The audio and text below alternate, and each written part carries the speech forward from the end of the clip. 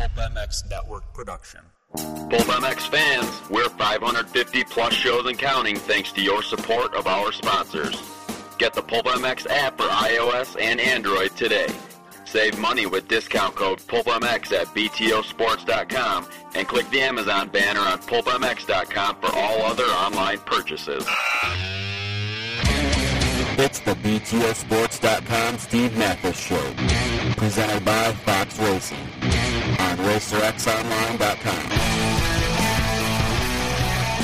The original Moto Podcast, featuring legends of the past, stars of today, season previews and race reviews, introspection, opinion, facts, and laughs. Here's your host, Steve Matthes. Welcome to the BTOsports.com RacerX podcast, presented by Fox Racing. Hey, BTOsports.com, anything you need for your bike or body. Use the code PulpMX to save yourself money.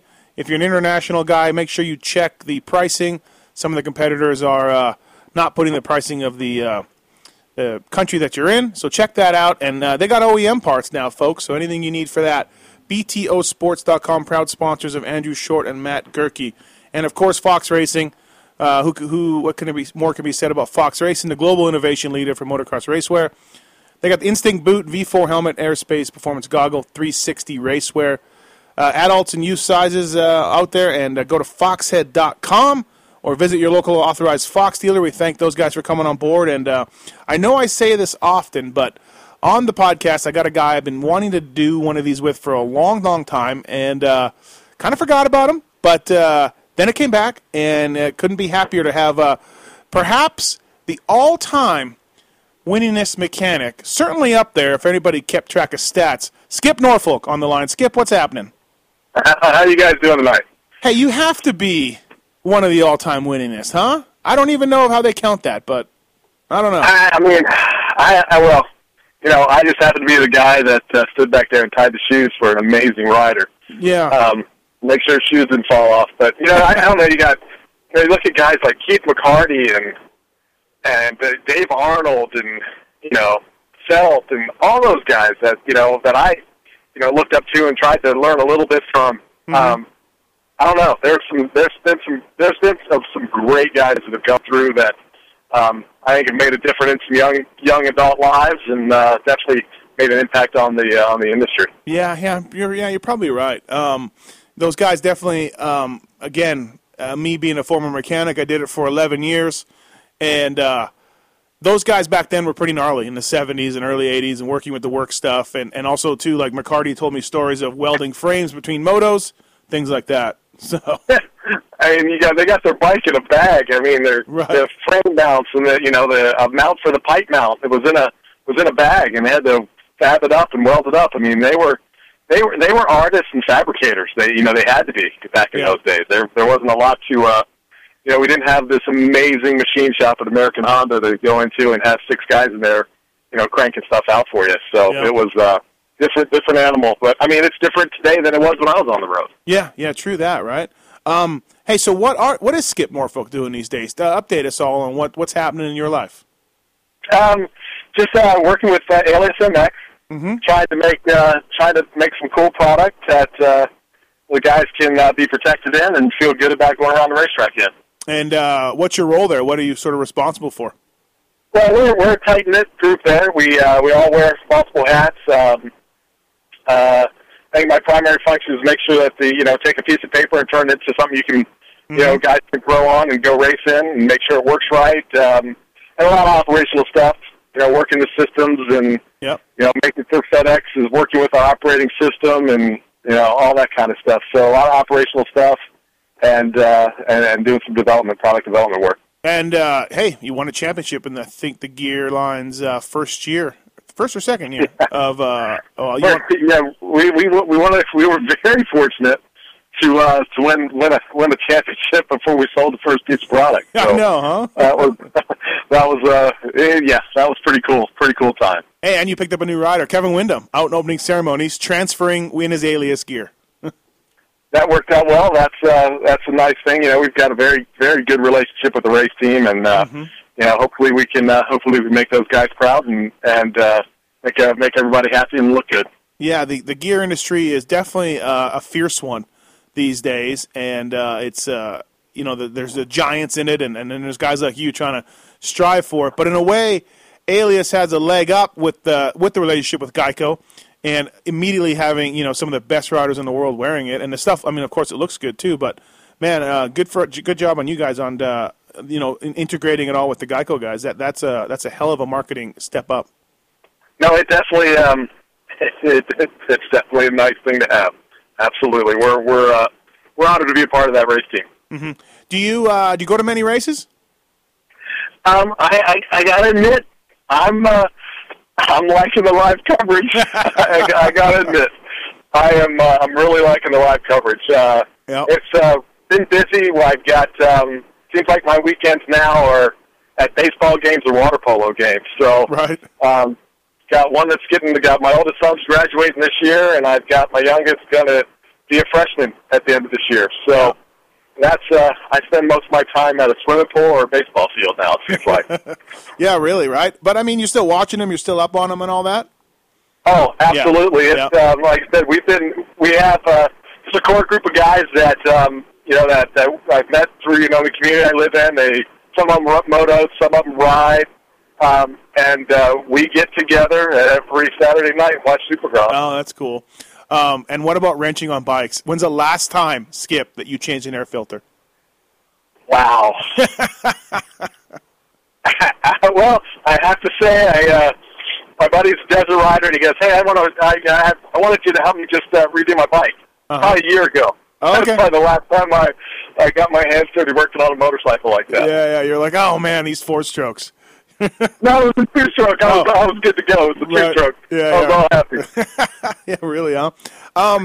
And of course, MC, Jeremy McGrath, your longtime guy, in the booth, so that's cool. He did a good job. And, man, MC, what more can you say about the guy? He's just one of the greatest on and maybe he's perhaps greater off the track than he is on it. He's just such a good guy. He's, what else can you say? I was very fortunate. At the time, we happened to meet at the right place and the right time, and we just clicked. And he's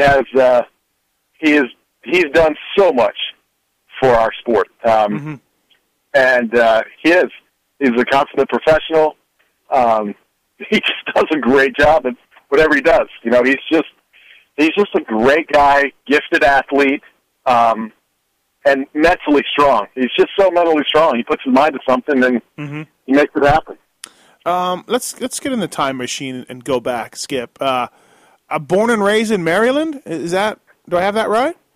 Yeah, born and raised in Maryland. I had an opportunity to. I don't want to say I ever bumped bars with Davey racing on mini bikes, but he was always a little bit older, a little bit older than me, and she was always a class ahead of me. But now we grew up racing in the Mid-Atlantic. I think I actually rode a motorcycle before I learned how to pedal a bicycle without training wheel. Oh, really? Couldn't go to my dad was like, "Can't go racing unless you're because I'm not taking a bicycle with training wheels to the racetrack." So I had to learn how to ride my bicycle before I could go to the racetrack. And just went racing and absolutely just fell in love with it. Yeah, right away. Like most of us, right? Your brother Sean, older or younger? Younger and much uglier and probably a little heavier than me. Nice.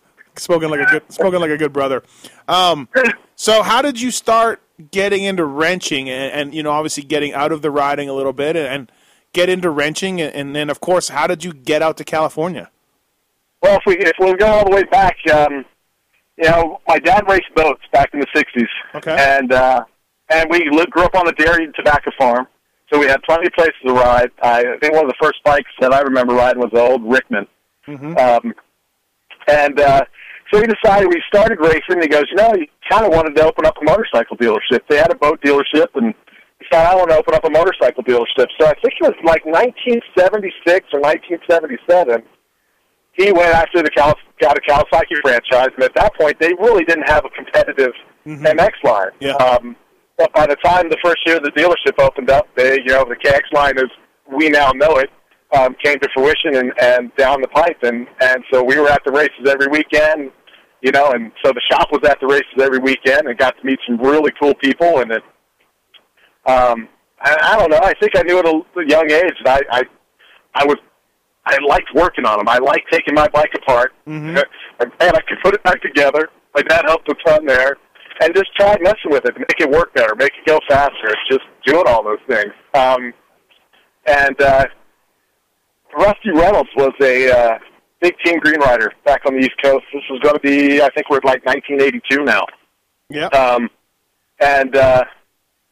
Got to meet his dad and met them, and he goes, "Hey, do you want to go on to do the Nationals?" That was Tonka and Loretta's at that time. We're just starting up, and kind of went on the road with him to help his dad just kind of prep his bikes, clean them, wash filters and that kind of stuff, and just absolutely loved it. Was rebuilding suspension and modifying two-strokes and doing all that at home on the side, and I just remember wanting to be a Team Green guy. I remember writing a senior English paper about, what do you plan your life out? What do you want to write about? I want to be a Team Green technician. I wanted to own a home when I was 25, and I think I wanted to be married and kids before I was 30. Oh, sure. I remember writing that down.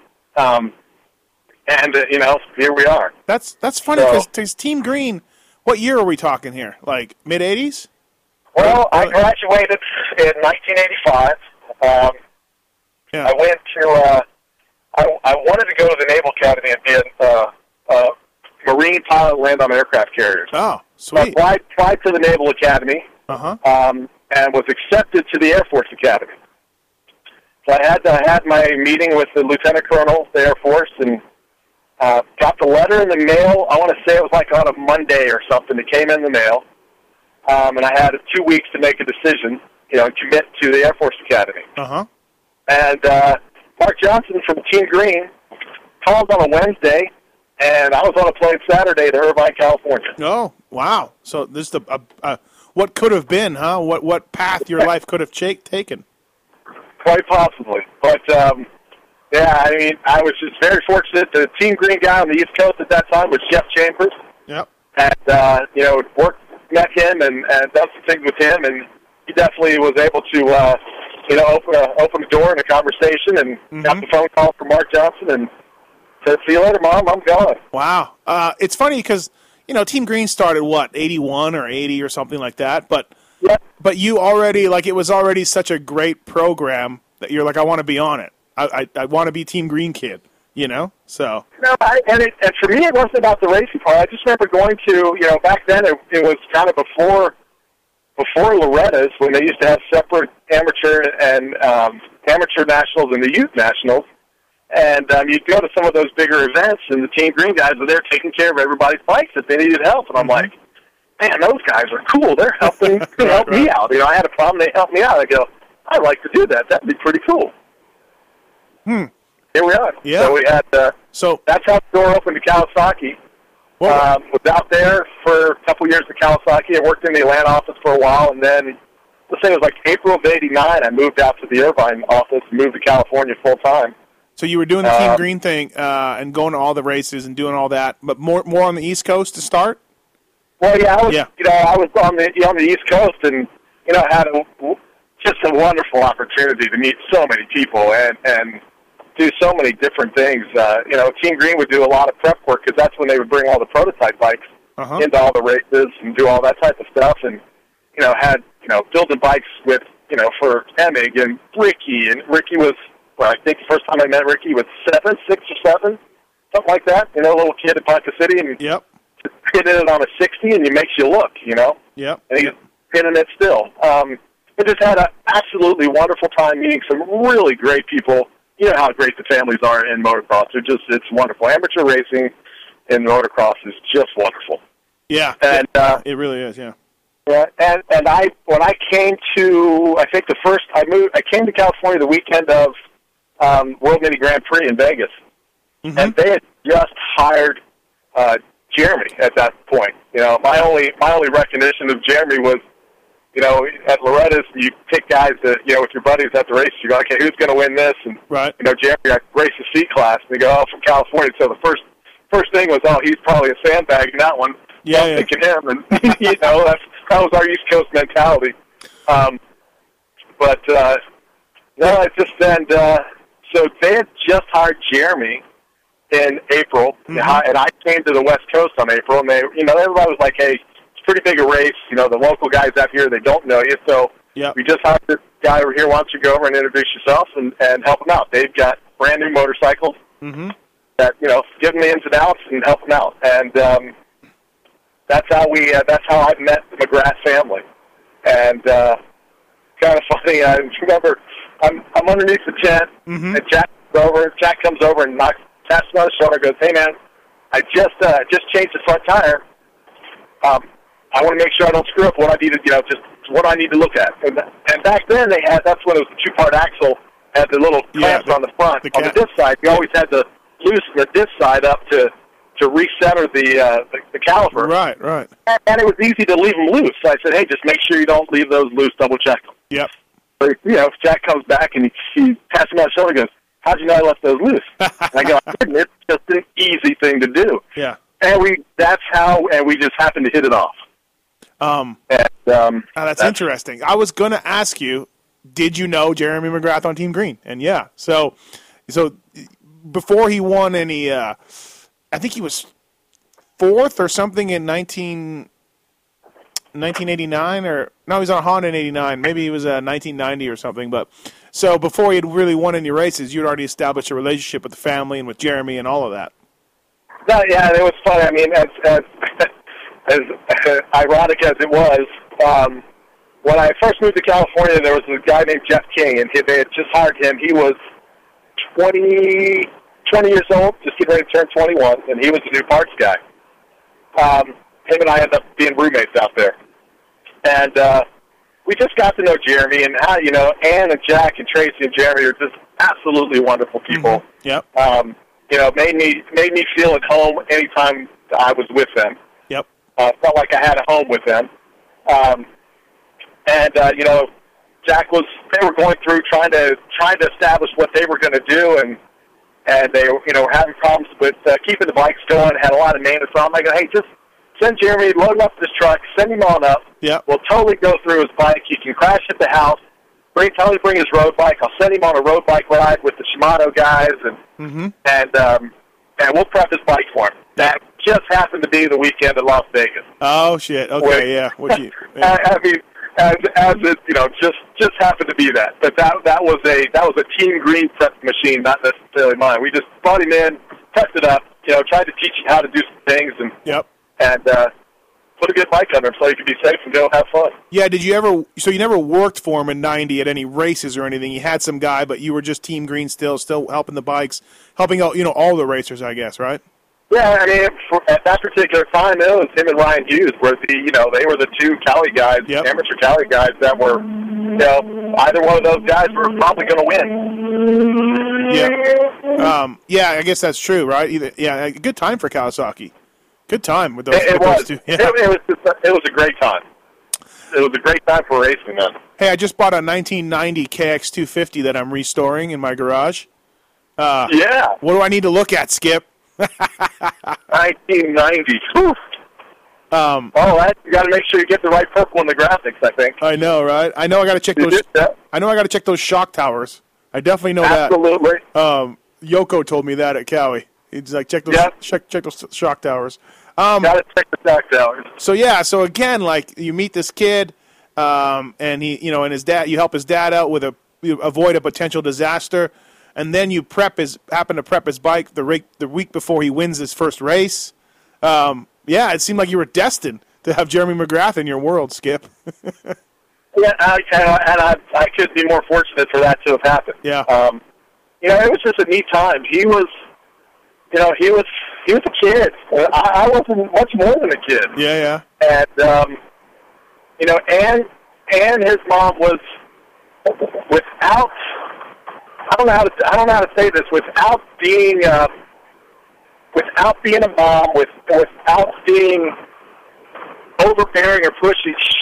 she knew how to get the both of us to focus on what was important and how to live your life and prepare it that way. I mean, she was instrumental in that. Oh, really? Yeah. Absolutely. She was. They were my second family. I lived with them for a brief period. Well, I should live with them. I mean, when I was home, because we had to drive box vans all over the country. Yeah. I wasn't around much, and she was like, don't, save your money so you can buy a house. Don't spend it on rent. You're never there. We'll fix you up a little cot in a little room, and for the month and a half you're here out of the year, stay here. Yes, ma'am. Yeah. No, that's pretty cool. Right. Yeah, absolutely wonderful. I've been blessed to have some wonderful people in my life. Did they always live in that house in Temecula off the side of the 215? Yes. Yeah. That's when I met them, that's where they were at. That's where they were at. Yeah, with he had the track in the backyard. Yeah. Yep. So McGrath gets hired by Honda. He thinks it's a Honda ride. He told me this story. Mitch told me this story. He thinks it's a factory Honda ride, but oh no, it's the Pro Circuit Honda team. When do you come into the picture and leave Team Green and go to Pro Circuit? Sometime in September of '89. Yeah. We just got back and kind of got done with Loretta's. I maybe think that year Loretta's was before Ponca City. Yeah. So we got back, got everything cleaned up and put away, and Jeremy called and said, "Hey, yep. What do you think?" And I at that point, I really wanted to go into professional racing. Oh, okay. Yeah. And I was really trying to get trying to put something together to stay with Kawasaki. Mm-hmm. I'd like to think that maybe there was an opportunity to do something with Rhino there at Kawasaki, but for whatever reason, I wasn't feeling it. Mm-hmm. And out of the blue, Jeremy calls up and says, "Hey, what do you think about this?" All in. All in. Let's go. So did you think? Did you think it was a factory Honda deal at first? Actually, when I signed the contract, the first contract or letter that I signed was with American Honda. Oh, okay, all right. So then at some point, Mitch comes in and they farm it out to him, right? And I obviously all that had been in the works. Yeah. That's when this was my first experience with the contract like that. And in the fine print it said that that they had the ability to contract out the services. Yeah. And as it turned out, it went to Mitch. Were you disappointed a little bit? Like looking back on it, I know MC was a little bit, but and his dad, I guess, was like saying what the hell and all that. But what about yourself? Well, I mean, there was, he was starting up something new. There really, there really wasn't anything. Now, hindsight, I don't know why I would ever second guess Mitch Payton not being successful in what he puts his mind to. Yeah. But no, all of a sudden at the time, American Honda. I mean, you're all whoa, right? I mean, that was it. That was the pinnacle at that particular time. Yep. So yeah, I want to say it was a bit. I don't want to say hesitant, but you were definitely going, oh man, took the edge off of it a little bit. But immediately, that all didn't matter anymore. And when I say immediately, I mean in a matter of probably the first time we got together, sat down and talked and laid the plan out and started working. And immediately you throw the bike and you start working on that motorcycle and realize what you had underneath of it, how cool it was going to be, and that pretty much went away within a month. It was irrelevant. Had you known Mitch at all, or was it literally just first time you met him was when you went to go work for him? No, because we had worked with him quite a bit at Team Green. Okay, all right. They were, because when I first came out, one of the other things we did was all the desert racing. Okay. One of my roommates was Larry Rossler. Oh, okay. So my gosh, great roommate, by the way, because at that particular time he was traveling way more than all of us. So we had this house to ourselves for the most part. But and Mitch and Bellows were doing quite a bit of all of the motor work and suspension work for the desert program with Kawasaki. So we got to know those guys. Got to know them quite well. Right.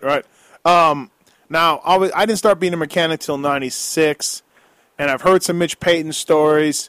Pingrease told me some stuff, but everyone says he was way gnarlier back in the day.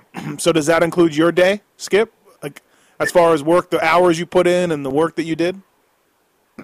For me, it wasn't gnarly because I'd been around racing, and I worked on a farm. Right. So, the bottom line was you had a job to do, and Mark Johnson, from day one, said this. He goes, look, your job's to have the best parking spot at the event and make sure everybody on the Kawasaki is happy and taken care of. Yep. You can show up at 10 o'clock and leave at 2 o'clock and get that done, more power to you. Right. But no, I mean, the work part wasn't, I never thought about it. There was nothing to put in 100-plus hours a week. It didn't matter. It was irrelevant. I absolutely loved what I was doing, loved the people I was working with, and it was just what you did. I mean, this was just what you did. Right. What a team, too. Buell, Swink, Lamson, and McGrath the first year, all wearing the same outfits and everything else, which at the time, Skip, was pretty new in our sport. Actually, I think it was Antonez the first year, wasn't it? I think so. No. I think Lamson came on later, did he? No, maybe not. Antonez was second year. Yeah, Lamson was first year. Maybe so. Yeah. Maybe so, yeah. No, it was cool. Yeah. Jeremy and Swink were, Jeremy, Swink, and Rhino. Those were the guys that were coming out of the amateur ranks. Right. Were going to be great, and each one of those guys was absolutely amazing. Did you? Your bikes were good. I watched an old race from like '91, and Emig is on a factory Yamaha, and Swink, I think it's High Point. Swink is just yarding him out of the turns. And then there was a Cowie guy. I think maybe it might have been a Voland, and again the Peak Honda just motored him. Did you think you had good bikes? Was it that obvious back then too? Yes. Yeah. Absolutely. And then you guys won 2 125 Supercross titles and one national in that time. Was Jeremy always kind of early on fighting the outdoors? Could you what was his? Why was he so good at Supercross and not so good at outdoors early on?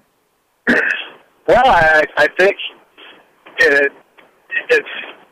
I look at racing this way, and racing is Mickey Mouse simple. It's the easiest thing in theory to do.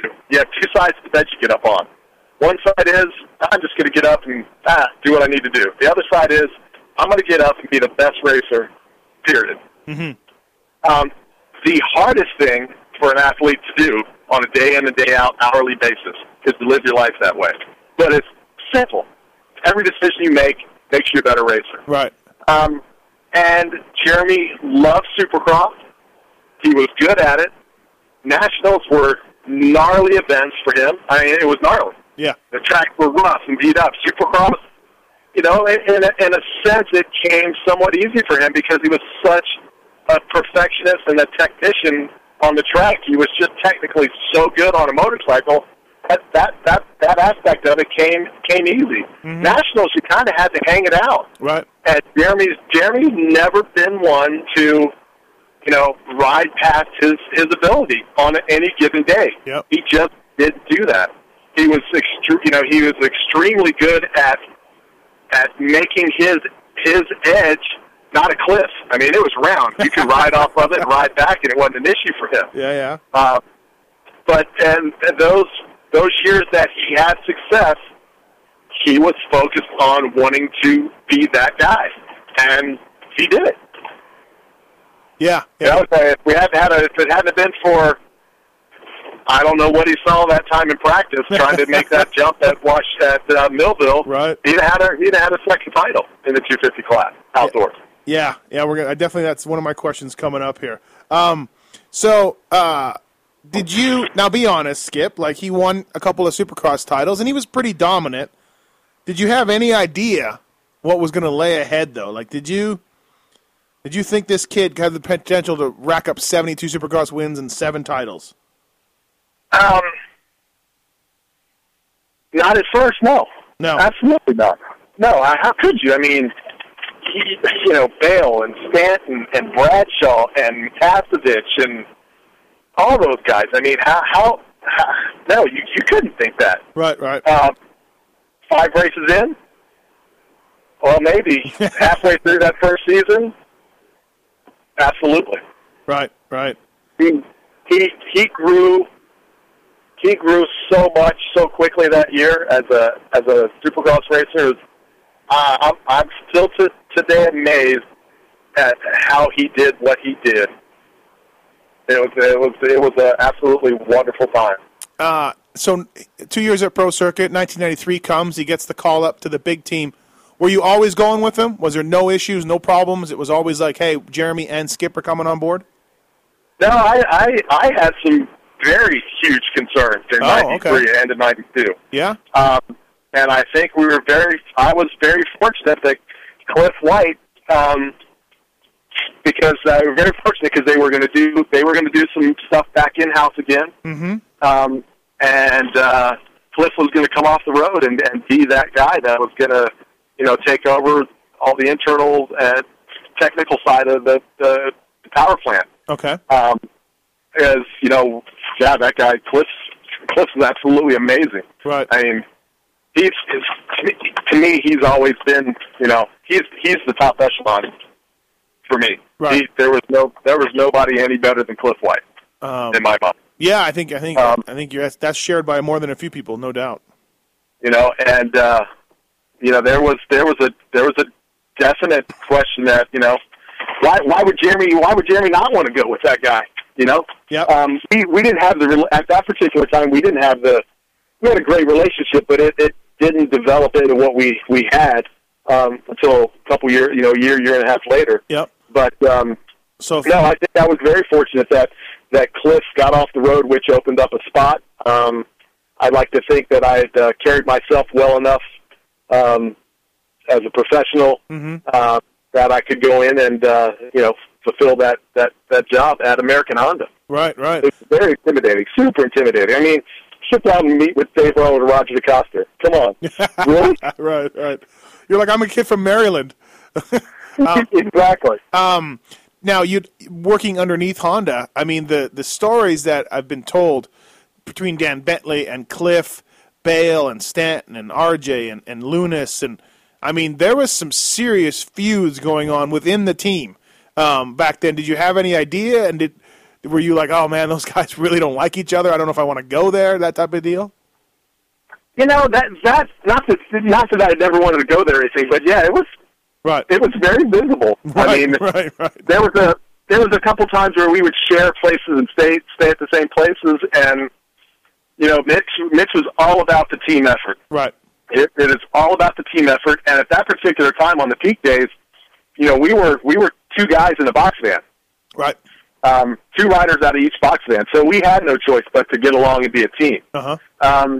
Then in '90, so we had a little bit of. We rode 1 or 2 250 races, yeah. And they were helping with some stuff. So I would go and park over with those guys just to, hey, if I need any help, I could go and talk to those guys. And, right. and Heben was the one that would bounce between all the other guys. But there'd be 4 box vans parked on 4 separate sides of the hotel. Yeah, no, and it's crazy. It was there, the inner workings of that team was very, very dynamic, very intense. Every one of those guys in there, wanted to win. Yeah, you got very competitive. You got Cliff doing cylinders for J&B, and Ron Wood Cliff. I think it was Ron Wood working for Gdowski, and they wouldn't give him a backup motor. And then you got Lunas and this guy fighting about over suspension. It's funny to hear that about being on a team, right? And having that. But those were the days. So 93 comes around. It's kind of a new bike. It started a new bike in 92. So 93, still a pretty new CR250. MC goes 4 and 5 at the first 2 races. I mean, you're probably happy with that, right? You're probably like thinking that's a good start. Happy? We were stoked. I mean, how could you not? Right. Yeah, how could you not want to come in and jump into that class and do that? We had racing in Europe and even Japan was really big in the off season. So we had an opportunity to ride that motorcycle in some racing events, and in some bigger stadiums. The one stadium we rode in the outdoor stadium, the soccer stadium in Paris. We rode the big stadium in Japan. Bale, with a lot of those good guys were there. So we had an opportunity to race them. So fortunate enough for us on the mental side of it, when we went to Anaheim, it wasn't all new. Right. We had, and I think that's the one thing that some of these, that's probably maybe not around today like it used to be. So we had that, we knew those guys. We lined up beside them. I say we. Jerry lined up beside them.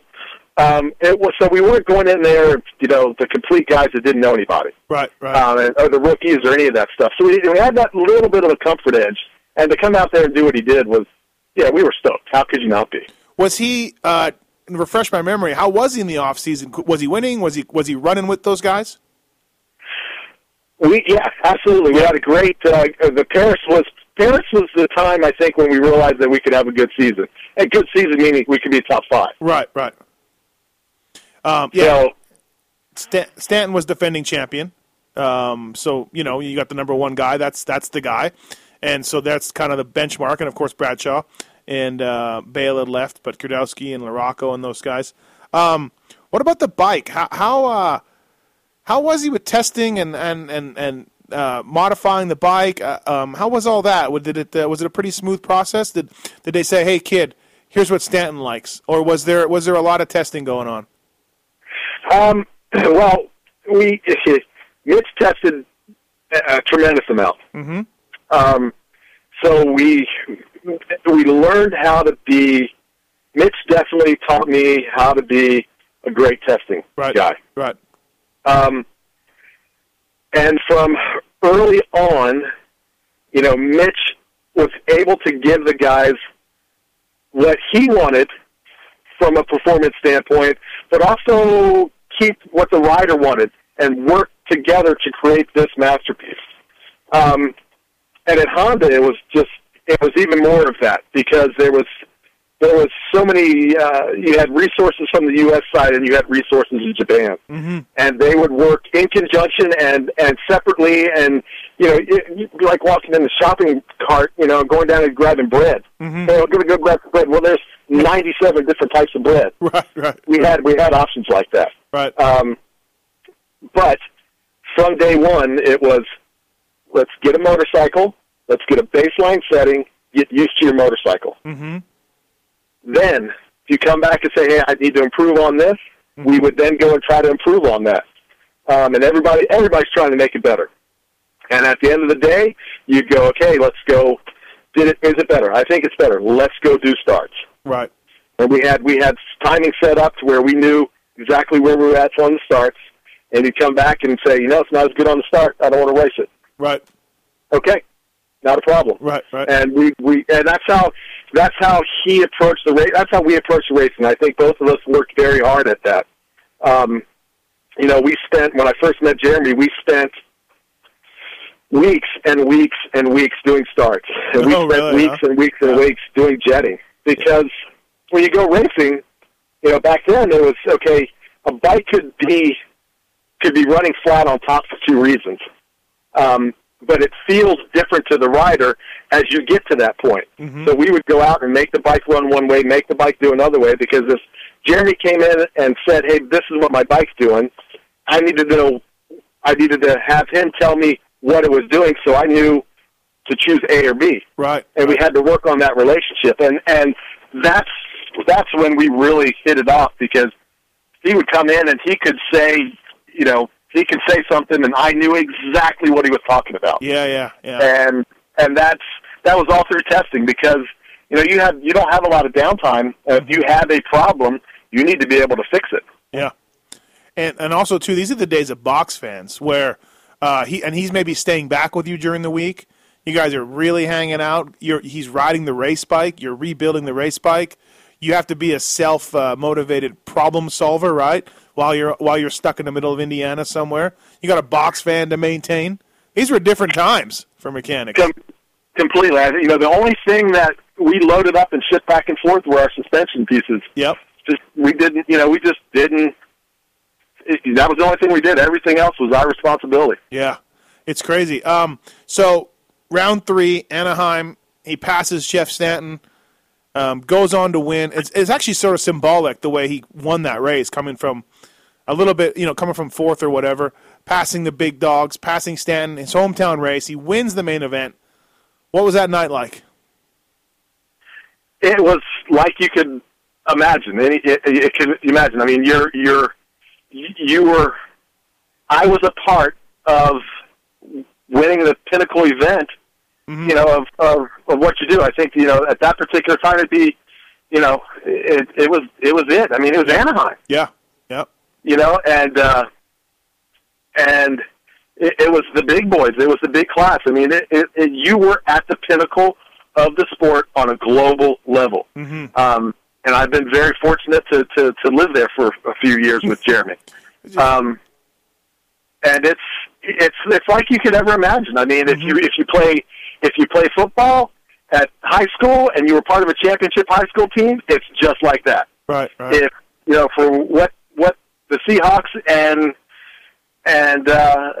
Denver did last weekend as a team, it's just like that for us. I mean, it doesn't get it's the top, it's the pinnacle.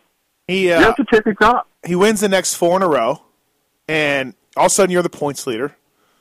And you're like, holy shit, we can win this, MC. We can win the title, right? It's like got to be pretty amazing ride. I think we were kids. Thank God we were kids. We couldn't really fully understand what was taking place, what could happen, and what was going to happen. Right. Because, we probably both worked, as it turned out, fortunate enough, we were maybe mature enough to get it, but I think it was just happening, and we were just living life.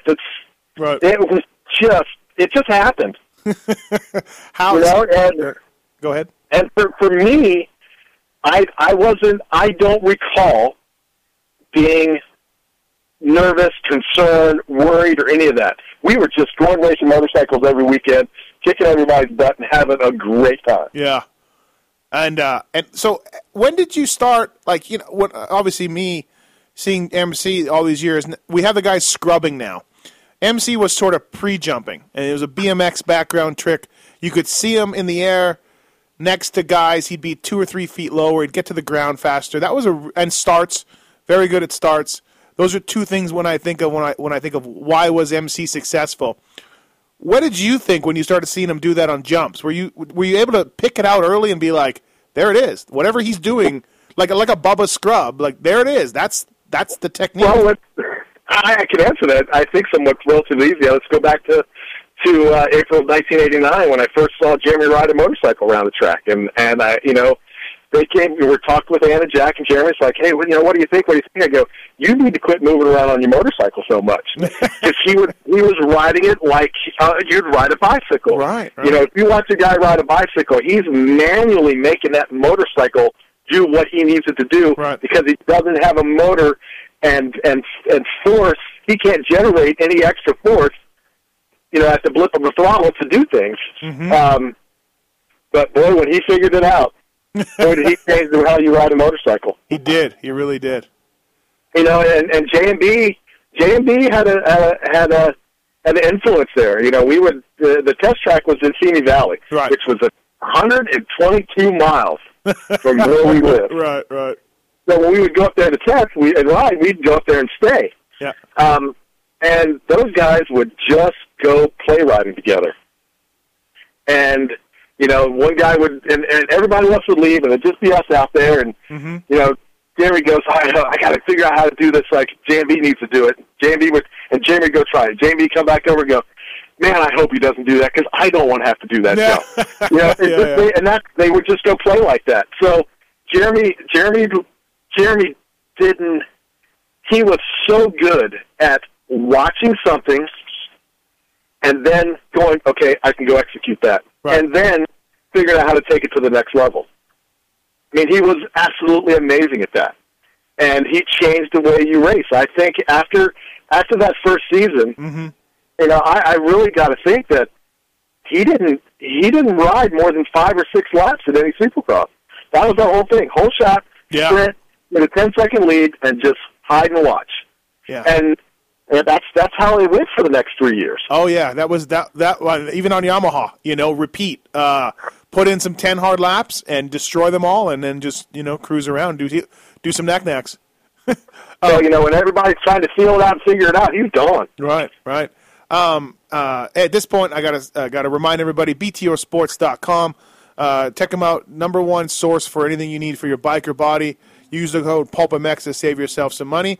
And, of course, Fox Racing, the global innovation leader for motocross racewear. Fox, sponsor of Dungey, Roxon, Chad Reed, and many more. Thanks to those guys for sponsoring this podcast. And also, pay attention to this Race Tech commercial coming up, because you can save yourself some money using the code PulpMX at Race Tech.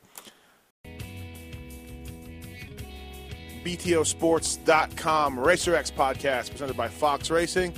Hey, I want to talk about privateers and what they choose for suspension. Yeah, that's right. Some of the top privateers, most of the top privateers out there, choose Race Tech. Long been supporting the world's fastest privateer since 1984. Michael Lieb, Vince Freeze, Chris Blows, Cody Gilmore, and many other guys choose Race Tech suspension, and they've been around a long time, and their work stands for itself. Don't forget, people, at least change your oil in your new bike and use Race Tech to do it. Some of that stock oil isn't that good. Race Tech's the world's largest aftermarket motorcycle suspension modification company. 30 years they've been supplying racers, riders, and tuners with the industry's best suspension products. Paul Thede, the owner of Race Tech, one of the smartest guys out there, and the creators of the do-it-yourself Gold Valve Kit. It's a revalve in a box. Racetech.com for a full listing of suspension parts, tools, and information. Race Tech. Go there.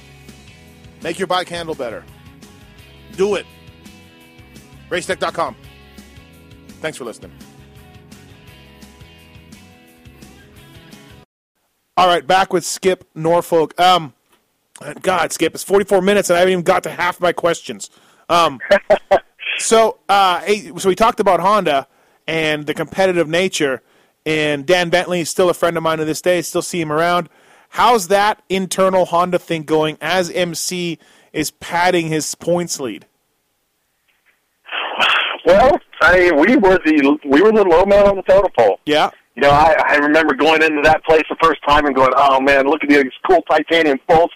And these guys are opening up these brand-new bolts. And J.C. Waterhouse, who's the parts guy, I go, hey, I'd like to get my parts to start building my bike. He goes, over there on the shelf, all the takeoff stuff. Really, huh? Wow, yeah. Oh, yeah. So we were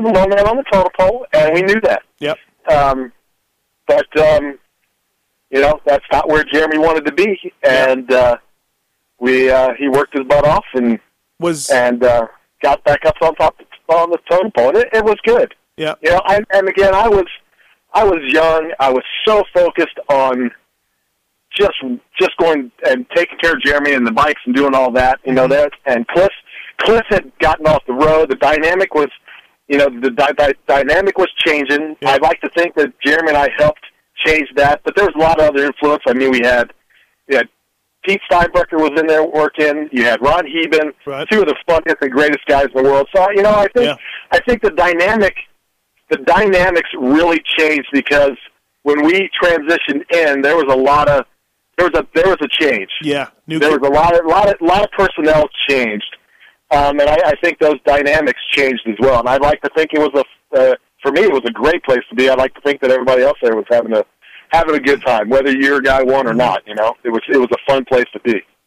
Your motors, Cliff was doing the motors. Was there a lot of? Those motors were fantastic. They had early '90s CR motors were couldn't be beat. And was Cliff using a lot of Belzone and all that, or were they pretty stock that Cliff would touch up? Like, how radically different was your bike? It was light. Yeah. Very light. Yeah. And it was. We had great parts. And Cliff was really focusing on the 125 stuff, and so when we rode the outdoor stuff, mm-hmm. His stuff was they were immaculate. There wasn't a burr, sharp edge on any piece. He massaged and every part of those motors.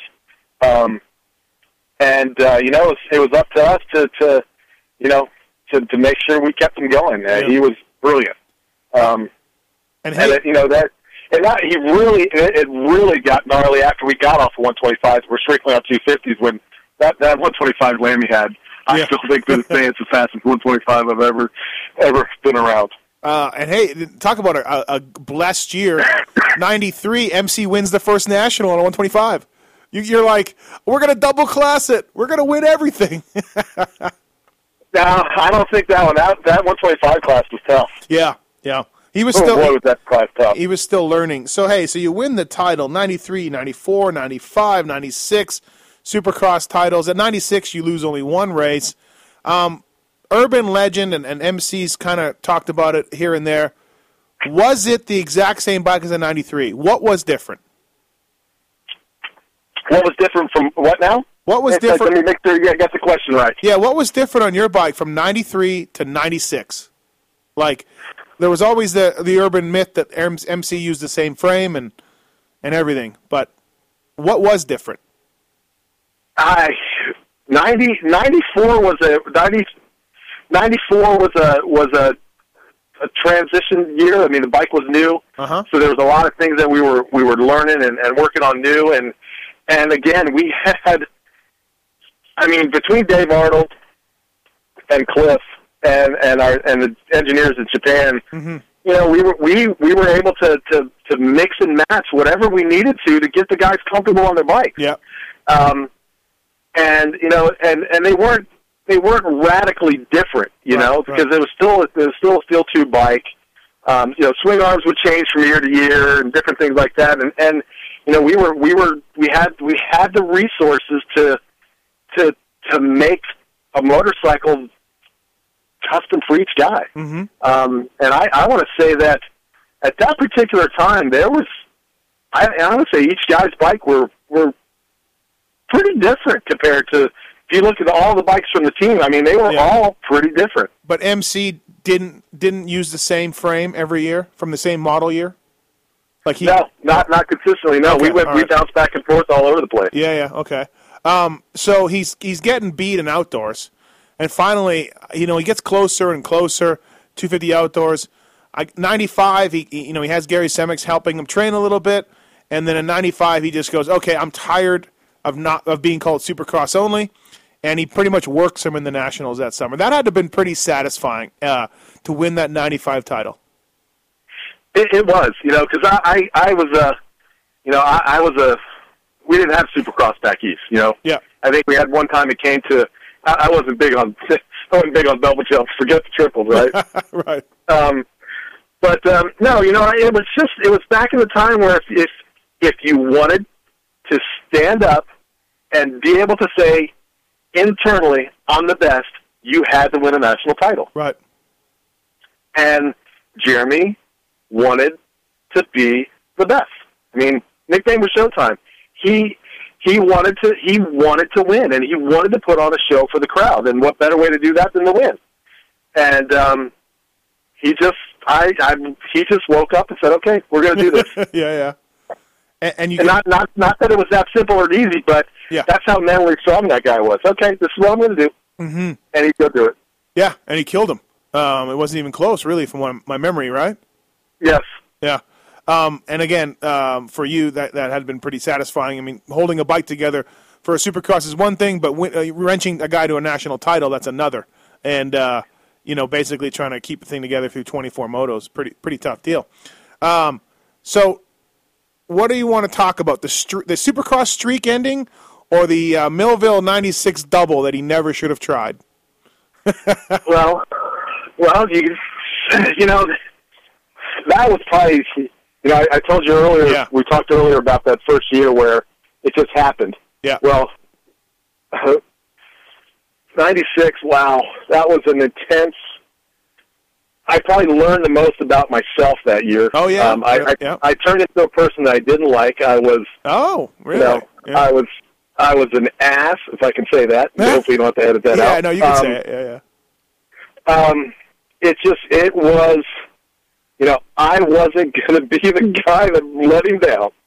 And, we had Supercrosses, Nationals mixed in at the beginning of the season together. Right. I think at that time we had 17 races in the first 19 weeks of the year. Mm-hmm. And I think, if I'm not mistaken, I think he'd won everything up to that, moto by moto and Supercross victories. And it was stressful because at that point, it was unfathomable that you would win every Supercross. Right. But it was happening. Mm-hmm. My biggest job, I felt, was to shelter him from the media, and the people, and the team, and everything around it was to just try to create an environment where he could focus. Yeah. But it was difficult because, Jeremy felt that part of what he did was communicating to the media, to the fans, and to the public. Mm-hmm. He felt that was just as just as much of what he did as he did going around the track.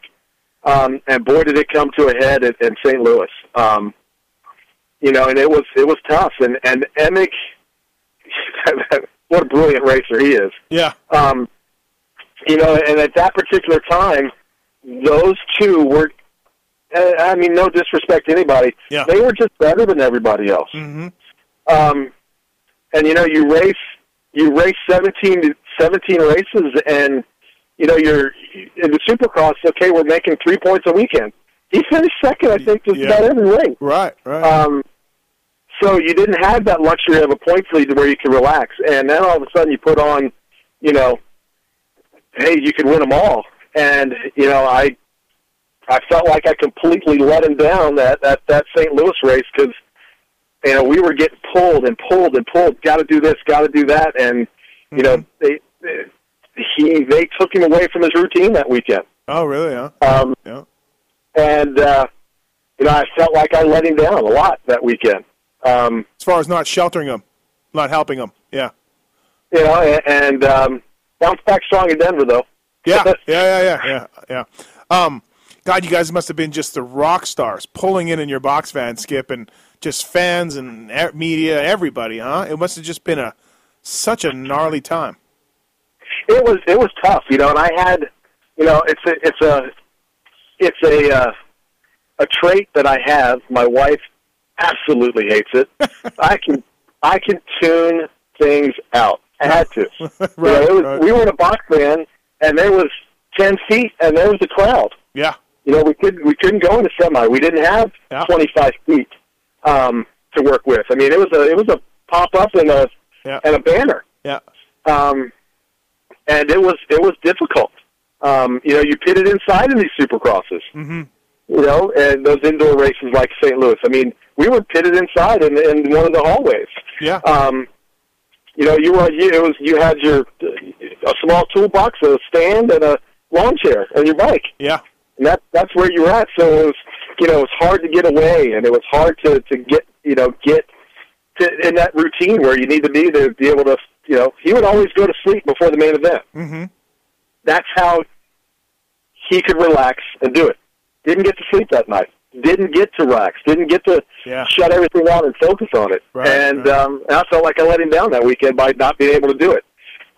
Part of me wants to believe it was out of my control. You've got American Honda, you've got, the promoters, you've got TV, you've got everybody wanting to talk to him, and I go, no, it's not the time because we have to do it now. Because this was a time when the sport was getting live feeds, in and out on national television, which had never happened before. Yeah. So there was that burden. And it was tough. It was a bummer. It was completely a bummer. But, as it turned out, he was, I think we learned a ton. He learned a bunch about himself and was able to control that moving forward to where that never became an issue again. You learned how to deal with that. It sounds like that St. Louis 96 might be one of your biggest regrets, which is another question I have for you. But I think I know the answer. You're just bummed about St. Louis 96. Yeah, absolutely. Yeah. That was a tough one. There was, but we went on and continued to win some races, and it worked out well. It's weird. I haven't been in your position, but as a former factory mechanic and and I've had people standing there watching you, like you drop a bolt when you're changing a clutch, or you you grab the wrong tool, and it's weird. It's a weird thing to have people. You think they're watching you, and then maybe some are, some aren't, but it's a weird thing to be in the center of the Coliseum, let's call it, with people everywhere watching you, and that's pressure. And you were the biggest mechanic out there because of your rider, and God, I can't imagine what that must be like. It was tough, because people would come up and talk to you, and if you were during the week, when you drive to the event, you'd wash everything, you'd start prepping, and you'd tear everything apart, clean it, and put it all back together. And we were in box stands, so you had, we were pretty much open, and people knew where you were staying. They'd show up and talk. And my thing was whatever I was doing at the time, I would put it in my hand, stop what I was doing, and you'd go back and try to talk to them. Yeah. And go, hey, okay, I got to get back to work. And going back to that trade, is you tune them out, and there were so many people that I recognize to this day. Mm-hmm. I know them. I know where them. I know when I saw them. I know what we were doing. But I don't remember the name, because if I took the time to remember their name and put it into my memory banks, I would potentially forget what I was doing at the time to put, where I was working on the bike. And there'd be, there was multiple occasions where I'd be in the box stand at 3 o'clock in the morning pulling something apart because I'm putting the motorcycle together, before I go to sleep or whatever. And, oh, man, I don't remember doing this.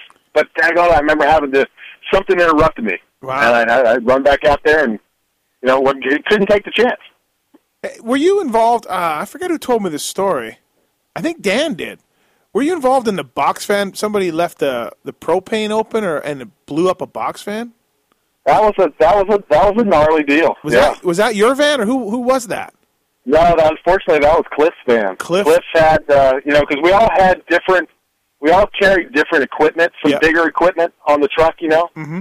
And that was a bad deal. And wow, what we could either the tank was left on, and I know I used it, or we didn't bleed the lines out.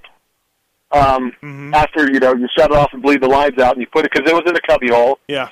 And as it turned out, there was the electric motor of the air compressor sparked, and it blew the back of the box fan up. I mean, that was a gnarly deal. And I used that equipment, and obviously I didn't do something right. But it was that was a gnarly deal. I heard. Luckily, he was okay. Yeah, everybody was all right.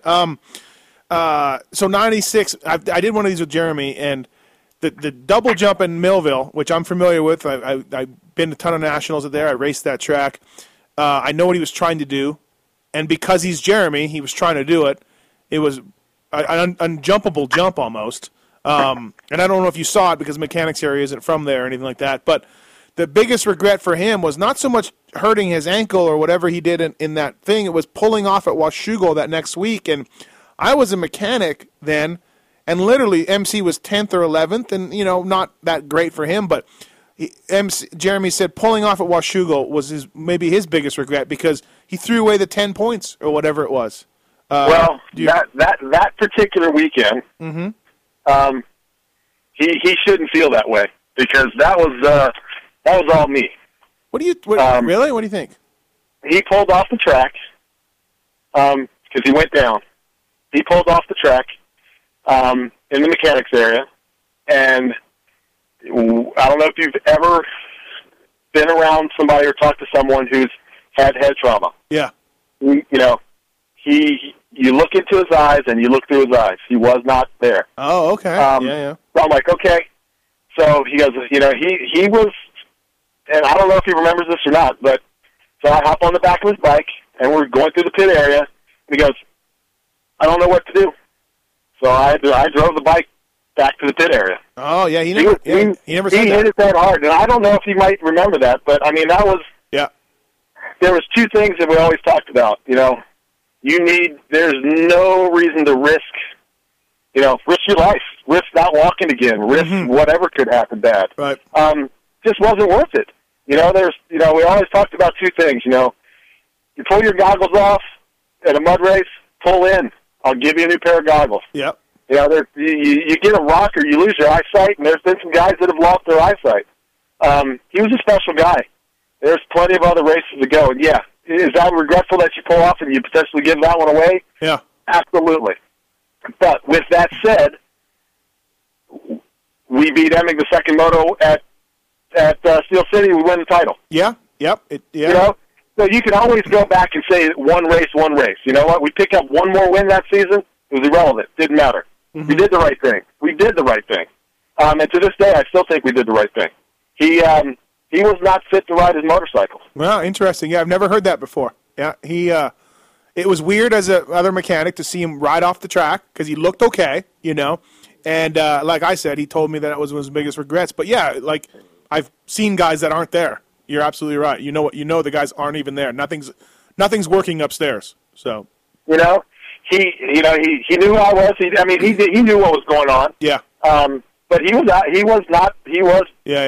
going to go out there and race at a high level. Yeah. And you know, it was. I stand by it. It was the absolute right thing to do. Right. Sounds like it. You know, and if I had my son's ever in that position, I hope somebody's looking out for him like that. And that's how I looked at it. You know, I felt that he was somewhat my responsibility. Mm-hmm. You know, I was there. You know, because I've seen bad things happen to guys on motorcycles, and you know, it wasn't going to be on my watch.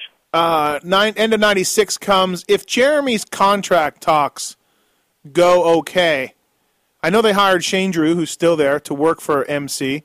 If he stayed at Honda, but what made you decide to pack it in? What obviously you've been driving the country for 6 or 7 years or 10 years or whatever. But were you going to stay if he stayed, or were you out? No, they were still going through their contract negotiations, and I made the decision to not go forward. Okay. At that particular time, for the last 3 years, I was averaging about 219 nights in a hotel room. Mm-hmm. My son was just born, mm-hmm. and one of my biggest concerns was, I was going to wake up one morning, be 35 years old, and this was all I could do, and physically and mentally not be able to do it, and go, what am I going to do? Right. My son was born, and I had an opportunity to go to work for a company and be at home, mm-hmm. And raise a family. I'd been around some great people that had gone through some issues, family issues. Yeah. And didn't want to do that. I wanted the family come first, and Jeremy was family. Yeah. Without a doubt, the toughest decision I've ever had to make. Yeah, I bet. And it was, for me, it was there was obviously there were some contract talks going, so the future there wasn't stable, secure, or known. Mm-hmm. It was a huge time in the industry, and there was a great opportunity for me to take a different path and to learn a new, take a different career choice. Right. Absolutely, the hardest thing that ever happened. I will never forget the very personal conversation that we had in his mom's house, sitting on the couch. Yeah. My wife and Anna, Jack, and Jeremy, and very personal conversation. Very difficult thing for me to do. But I felt like I felt like if I didn't do it, I would never do it. Right. Yeah, it's a grind, man. I don't think people understand, and especially, Skip, I did the box fan thing for, I think, about 5 years. I did the whole circuit, living in a box van, showering at truck stops, and all that kind of stuff. People don't understand it. They see the glory on a Saturday night. They don't see you driving through Omaha at 3 a.m., trying to make your next stop and ordering parts and cleaning the box fan. It's insane back then that all you guys did that for as many years as you did. Looking back on it, I don't know how we did it. Right. But I tell you, I was very fortunate. Some bad things didn't happen the way we were driving and the hours we were keeping. Yeah. Did you have any idea that the 97 CR250 was going to suck? No. You hadn't ridden it or nothing in Japan or anything? No, the bike we tested was amazing. This backs up a story. We've been testing the aluminum chassis in Japan in the winter for a couple years, and it was good. Mm-hmm. You know, and we rode the production bike for the first time in Japan at the end of '95. Mm-hmm. Very different motorcycle to what we tested. As we learned, you know, when it went into production, some things had to change. Yeah. You know, going from a billet machine piece to a forged or die-cast piece had a dramatic effect on how the chassis performed. Mm-hmm. You know, it was a different motorcycle, different feeling. And Jeremy was to this day, I believe he still is. He's a creature of habit, and you know, he was not one he didn't push himself out of his comfort zone. Right. He had a huge comfort zone. Don't get me wrong. Yeah. But you know, he was not comfortable when he was not in his comfort zone. Right. Took a lot to get him out of his comfort zone. But at that point, you know, there was a lot of decisions that went into that he had to deal with to make the choices he made. Mm-hmm. So you went to go work for No Fear? Yes. Yeah. Okay. So 97 comes. Jeremy leaves, goes to Suzuki. Wyatt Seals is his mechanic.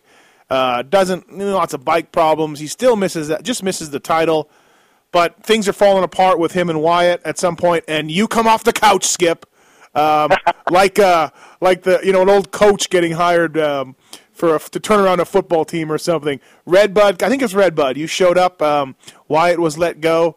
Talk about coming back and how that went down and what'd you think? And that was a pretty cool time. Yep. I mean, it was very cool.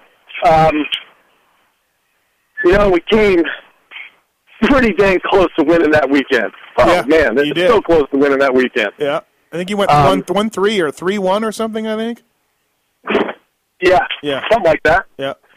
So, or 1-3, I think it was. Yeah. And that was a really cool and neat time, for sure. Mm-hmm.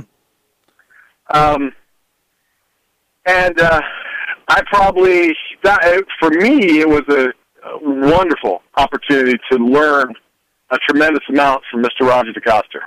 Yep. Absolutely wonderful time. And it was a tough time, you know, for Jeremy. I think they were going through some changes there. The motorcycle was going through some changes. Mm-hmm. You know, we had a great time because we used that motorcycle. We did good at the end of the national season. That motorcycle was good. Roger had a big focus. Japan had some focus going on. I mean, it was really cool. And I learned a tremendous amount. Mm-hmm. From a technical standpoint, Roger during that. It was absolutely wonderful. And again, it was a unique time. Him and Jeff, I mean, were just, you know, winning everything else coming around. Mm-hmm. Sebastian coming around. You know, there's some guys starting to come in, but you know, LaRocco's still cranking, still riding. So it was a neat time. But it was an odd time. It was a great time for me personally. You know, I had a lot of fun doing that. Was it only for the half season or whatever? Was it always just going to be that, or you weren't coming back full time, right? Or were you? Or were no, you? Okay. No. Nope. And then he moved on. You know, and then the Chaparral team came to fruition, and you know, that was another chapter where he did some amazing things again. So so then it was you came back to try to help him out, and then back to No Fear you go. And at that point, what point do you go to Kawasaki? And you were sort of the crew chief guy, I guess, at some point at Factory Cow. Well, yeah, there was one little step before Mike did just an interesting story. You know, Yeah. I'm at No Fear, and Jeremy was riding for No Fear, and when he was going to start McGrath Racing, mm-hmm. and so he gives me a call to say, "I want to come in and talk about some racing. I want to do this." So I thought he was going to come in, and he's going, hey, who should we? I had this. Who should I get to help me work to do the race team thing on bikes? Yeah. So he's, I sat down. I go, first guy on the list, find Steve Butler. That guy's absolutely amazing. Right. He'll do a fabulous job, and we're going down all that, and Jeremy just sits back and looks at me and goes, yeah, that'd be pretty good, but I was thinking about you. Yeah, I didn't know this. Okay, yeah. And, okay, let's do it. Oh, okay. Yeah, I'd the kids, it seemed right, because that was something he wanted to do, and he asked me to be a part of it. How can I say no? Right. Be like the president's going, hey, I want you to come do this for me. What are you going to do, tell the president no? No, you're going to say yes. Right. That's how I felt. I mean, he asked for some help. Yeah. Could not help him. And, we had a great relationship with No Fear. And they were like, hey, it's a great deal. Let's go do it. Do it. Be good for you. I forgot about that. Hey, your time at No Fear, that must have been pretty cool. I mean, at the time, it's a multi-million-dollar company. Stuff's flying off the shelves. There's NASCAR, there's motocross, there's surfing. There's No Fear's into everything. What kind of stuff did you do there? Well, when I first went there, I was in the sports marketing side of it. The project I had was who was the IndyCar driver from Mexico? Adrian. Adrian. He was Adrian. Yeah, Adrian Fernandez. Fernandez, yeah. So one of the first things was, okay, you're gonna meet with these guys. We're gonna work on some. Their whole thing in No Fear was creating franchises around the athlete. So it's like, hey, help him out whatever he needs. So first thing, he wanted to get some hats made. So I learned how to make hats, and he wanted to get some shirts done. So I learned how that process. And we were doing sports marketing stuff. And then one night, they were developing a driving shoe. Okay. And so one night they're having some problems with it. I have to be working late. And I just said, hey, have you thought about trying this or this or this? Mm-hmm. And they were there with the two guys and doing all this. And the owner just looked at me and said, okay, you're getting on a plane on Saturday. You're going to go to Taiwan. You're going to fix this problem for us. Oh, jeez. All right, let's go. And that's how I got into traveling, doing product development and making products and traveling the world. So you're like, that part was pretty fun. No, it was a special time. I mean, what a cool place. I mean, you'd have Tony Gwynn and all the baseball players and, Mike Tyson and just amazing athletes that, No Fear meant so much from a mental side of it for an athlete. It was a great time there. Absolute great time. Were the Simo brothers as crazy as I've heard, or are those just stories? Yeah, most of them are probably true. Okay, all right, yeah. It sounds like they had a good time with this company they started. In between those two and Jeff Furwell, those guys are brilliant businessmen, just brilliant businessmen. Yeah. So the MC comes and you're sort of working for him, which I forgot, by the way. I need to fire my note taker, which is be me, because I forgot about that. But I can totally remember you being there. And then from there, the Cowie job opens up, and you go over there. Yeah, that was a pretty special time. Mark Johnson had left Kawasaki and went to work for a company called PPI. They were doing all of the off-road truck prep and everything. They were the big guys on the off-road side. And then they went NASCAR racing, and he came back to Kawasaki. That's when Kawasaki was coming online with their four-stroke. Oh, yeah. 250 for the first time. And, wanted to – that was – from a race team standpoint, it was going to dramatically change how race teams had to run. So I'd learned some things with operations and managing people and doing some different things. And Mark had come back in, and him and Bruce met me one day and said, "Hey, this is what we're going to do." I think my title was the technical supervisor. Okay. But what a wonderful opportunity to go back to Kawasaki and start building a race program. I mean, we put together with a wonderful staff there. Absolute wonderful staff. Was able to put together some programs and, build a new dyno and really start to control. You really had to control everything, because now all of a sudden you've got 47 pieces spinning at 13,000 RPM. Yeah. You've got to monitor them. There's products and parts in there that have shelf life, and there's parts in there that if they achieve a certain RPM, they're going to be damaged. You have to be able to document that, identify it, and take care of it. So it was a really cool time to put that program together. to be a part of putting that program together. Right. You know, and the fact we had this guy named James Stewart. Yeah, really, right. Although, was that the years that you were sharing with Suzuki? Or was that what was that again? Was that the years you were sharing the 250 bike with Suzuki? No. Okay. No, that was after that. A couple years after that. Right. Yeah. Hey, so a few quick questions to round this thing out. The best race you ever saw Jeremy have? I mean, I know there's 800 of them, but 96 Destinations, or is there some race that maybe fell in the first turn, like something that stands out in your mind? So the end of '95, when we went to Paris and rode and won the race over there, okay. with Bale and all those guys, that was incredibly cool. Yep. Then there was Pontiac, where gosh, what a night! You know, Rock gets stuck in this thing, and next thing you know, we're in the last chance qualifier. Oh, the LCQ, you know, yeah. That's uncharted territory. Right. And then we're way on the outside, and Jeremy rips the start, and you know, I think it was Mike Craig had the inside and just chopped the throttle just a tad early. If he'd left it on, Jeremy would have been left out to dry, but Jeremy was going for the corner, pulled the whole shot and won. I mean, you know, that was an incredible race. But the one that sticks out for me the most was San Diego, and it would have had to been 96, San Diego. We were trying to help Jeremy in the hoops. That's when they really started changing the hoops. The hoops went from being real big, gnarly, technical ones to smaller hoops, kind of what you had today, right. where you pin them. And you know, Jeremy wasn't the tallest rider, and when the seat would start to touch him, you know, he would tend to change his body position in the hoops. And we were really trying to get that bike to where, you know, mechanically we could make it good for him. Mm-hmm. And we tried things all for 2 weeks. We tried it in the heat race. We tried it in in the heat races. We did everything possible to take that win away from Jeremy.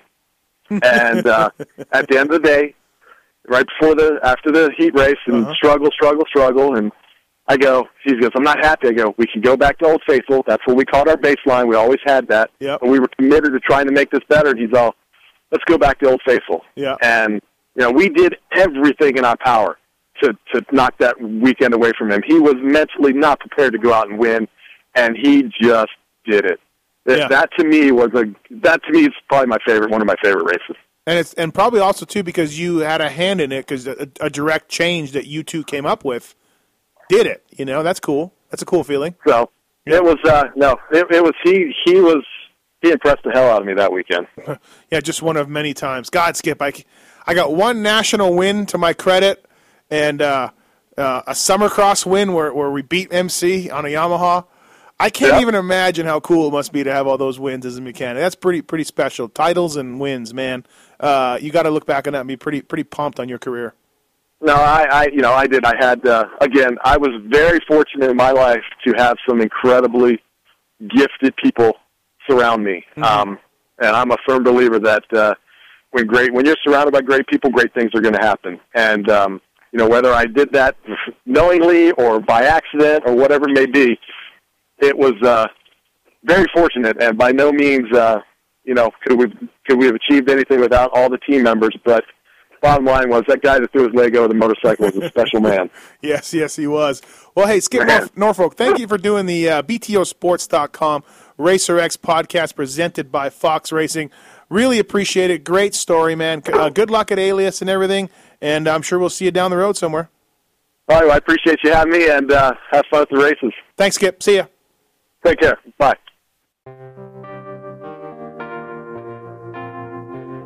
This has been the BTOsports.com podcast show presented by Fox Racing. Don't forget to check out some of our past shows, including motocross legends such as The Bad Boy, Rick Johnson. I looked down and my hand was junk. I mean, it was sitting over to the side. The tendons were jerking in weird places. And my biggest disappointment with Danny Sorbeck because that he never said sorry. Danny and I were friends, and we've never talked since.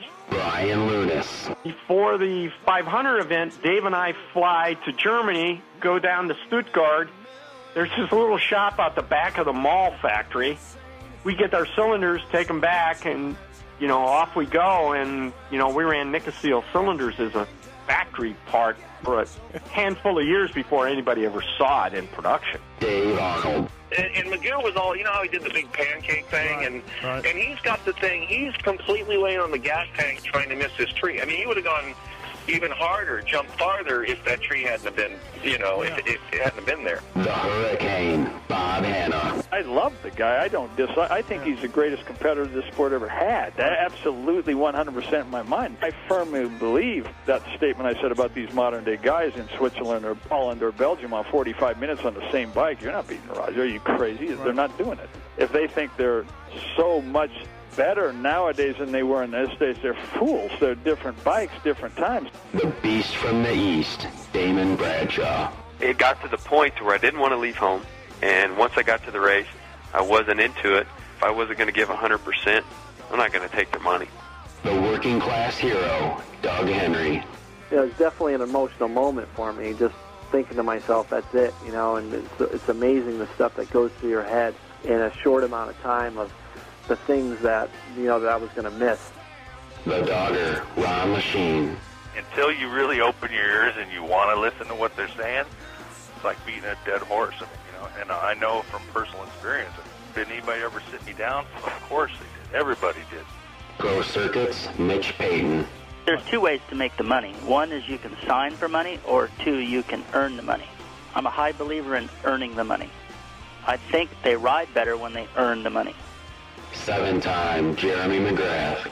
I was so mad, like so disappointed and so frustrated that I pulled pits and I left. Every point counts. I could kick myself to this day for not just riding around in 10th. It's been no problem. My ego got in the way, you know? The O Show, Johnny O'Mara. Stuff that you'd sit there if you didn't want to ride it, you just wanted to just look at it all day. I mean, I got a chance to test all that. I like that era I was in. I really do. Search Pulp MX in the iTunes store to enjoy these and over 500 more great motocross podcasts. The days and the months and the years go